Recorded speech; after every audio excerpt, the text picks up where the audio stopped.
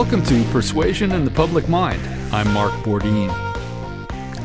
Persuasion and language are linked on several levels, and today we're going to look at many aspects of language used by persuaders. First, the most effective persuaders tell stories with a message that suggests some action be taken by the audience. These stories are structured similar to most mainstream movies, having a beginning, middle, and ending. The first act consists of an introduction to the main character.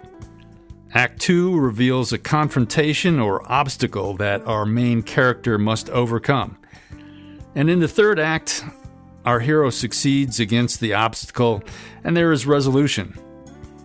Tim Borchers, author of Persuasion in the Media Age, further explains this concept. Storytelling is such an effective way for persuaders to get their point across because it's a very natural way for us to understand situations and events. And if the persuader is strategic enough, they can actually position the audience to take action and actually bring them in and be part of the story. And we see a lot of politicians who are very effective at doing this. They talk about their own life. They talk about other people, and then really at the end, it's a call to action for the audience to step forward and to be the heroes, for the audience to take action by supporting their candidacy because that will help them to be successful. Also, a lot of television commercials do the same thing. They tell a story, and you follow along, and then it gets to the point where you are supposed to take action based on what they are asking you to do. So, Tim, in your book, you also talk about the stylistic or structural choices persuaders make when using language in their messages. Would you describe some of those choices for us? Sure. Language intensity is one way that they can use powerful words to get their point across. Some research suggests that more powerful language, more powerful words can help the persuader be more persuasive. And so instead of using words that don't have much meaning, if you use a word that has a lot of meaning, that has a lot of power, a lot of passion, persuaders can be more successful. Mm-hmm. They also can use imagery, so using metaphors, using sometimes flowery language to help the persuader get their point across can help the audience by involving them. You can probably think of people who have told you stories, and if they're kind of bland and not very exciting, you're probably not as involved in the story than if they use really interesting language and colorful language and flowery language, right. Then you're often more involved.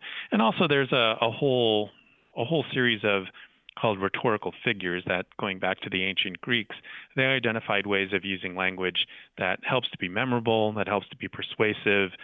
Some of our most popular phrases that you remember persuaders saying often use these turns of phrase, such as when John F. Kennedy said, "Ask not what your country should do for you, ask what you should do for your country." He was using something called antithesis. So those are some other ways. And finally, metaphor is a very popular way. Martin Luther King Jr.'s "I Have a Dream" speech used a metaphor of cashing a check. And that cashing a check kind of ran through his whole speech and became a very powerful way for people to understand that attitudes towards discrimination and prejudice should change because these people who were being discriminated against were being given a bad check, and that we needed to make good on that check as a country and provide the same rights and opportunities for the people that he was supporting. Mm-hmm. Okay. So, persuaders often use language to structure a reality that is favorable to their message. What are the most notable techniques they use to accomplish this? Well, one way would be to scapegoat. So Kenneth Burke was a theorist, and he said that persuaders are often able to create pollution or show what pollution exists in a system, and they're able to create a story around that pollution, and then they're able to identify someone as being responsible for that pollution, and then that person should be removed from the situation or they should be punished in some way. And when doing so, then we remove the pollution and we restore order. So he said persuaders can often create a reality in which someone is seen as a scapegoat, and then the audience is able to take action against that scapegoat and to remove them from the situation. as you watch a political campaign unfold, as we're seeing with the 2020 election, you can easily see scapegoats in almost any of the politicians' language, where they're talking about someone being responsible and we can't vote for that person, vote for me because I'm going to purify the situation. So that's probably a pretty popular way that persuaders are able to create a social reality based on language. Another way that persuaders can create reality through their language is by naming, and that's by calling people or situations particular types of negative terms. Implies a lot of meaning and carries a lot of weight with people. Hitler, for instance, was able to name Jewish people in ways that allowed him to mobilize the country of Germany to exterminate those people. So the power of naming for Hitler was a critical persuasive tool that he used in the lead up to World War II. Framing is another way, and that's how we define different situations. And we can define situations in ways that help our solution be seen as the right solution for it. And there's a lot of different theories out there about framing situations. Kenneth Burke said that we often frame situations quite often by focusing on either a person who's responsible or a scene that's responsible.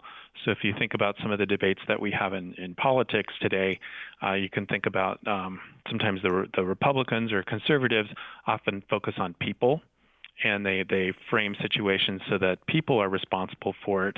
But Democrats or liberals are more often to focus on a scene. They're able to focus on maybe a structure of racism or a structure of poverty in our society that causes certain kinds of situations to occur. So those are a couple good examples of how politicians can use framing to focus either on a person who's responsible for a situation or for a scene that's responsible for a situation.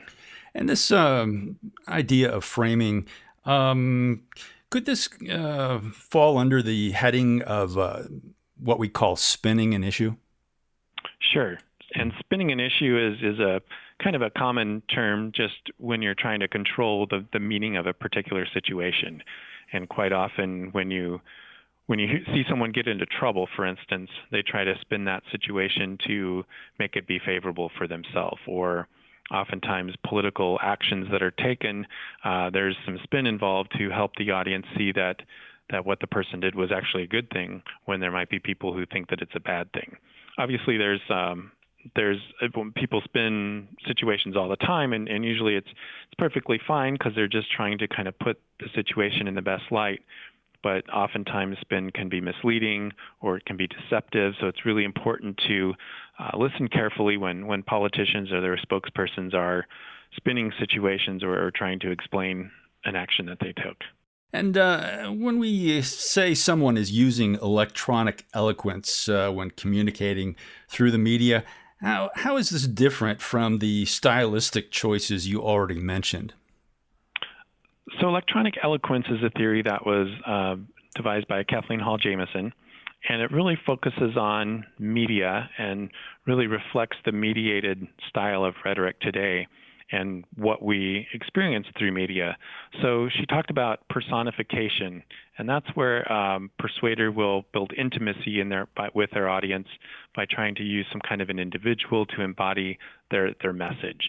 So politicians, you might often hear them referring to specific examples of people when they talk about different situations, and those examples are to stand for or to help the audience kind of identify with what they're talking about.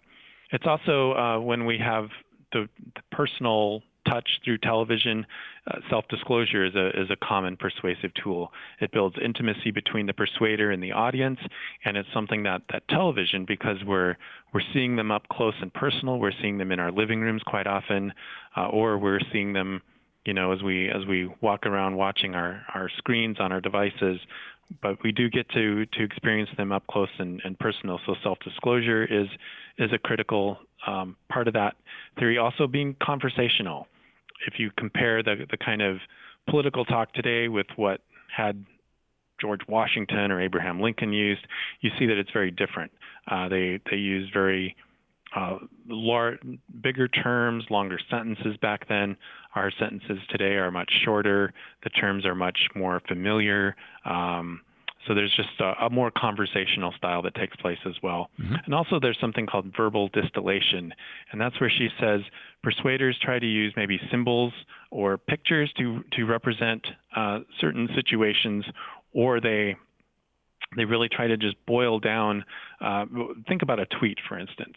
You get 280 characters to try to make your point. And that's probably a really good example of verbal distillation, where you really boil everything down into its most essential components, and that's what you communicate to the audience. The final aspect of language that we'll consider is its relationship to ideology and power. Theorists contend that when we use language, we do more than communicate an idea. We also communicate something about how we think of ourselves, others, and the world we live in. Meaning is not set in language. That is, words do not have, words have arbitrary meanings. So people are constantly trying to contest those meanings. They're trying to challenge those meanings, and they're trying to take control of what a word or a situation means, because that might work to their advantage. And there are some terms that have become so powerful in our society that it's hard to challenge them. A word like freedom, for instance. You don't see a lot of people challenging freedom, and in fact, you see a lot of politicians really embracing that term.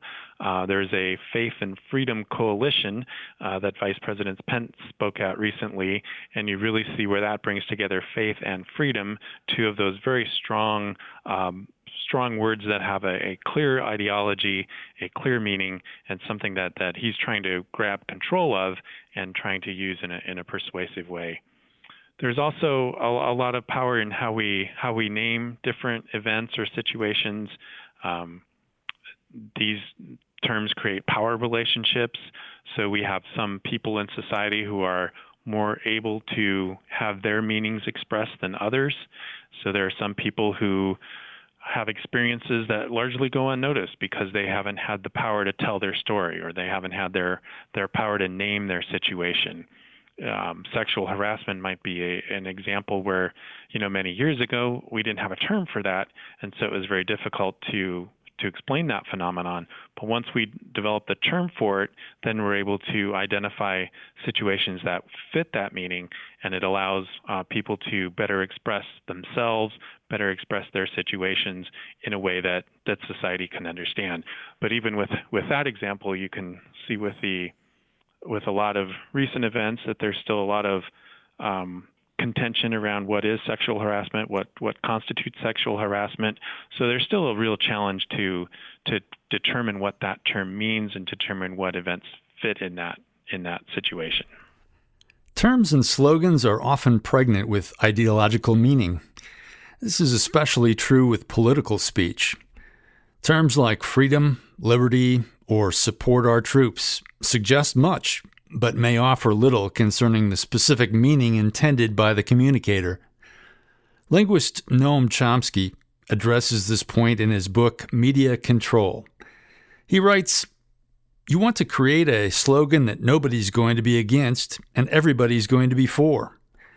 Nobody knows what it means because it doesn't mean anything. Its crucial value is that it diverts your attention from a question that does mean something.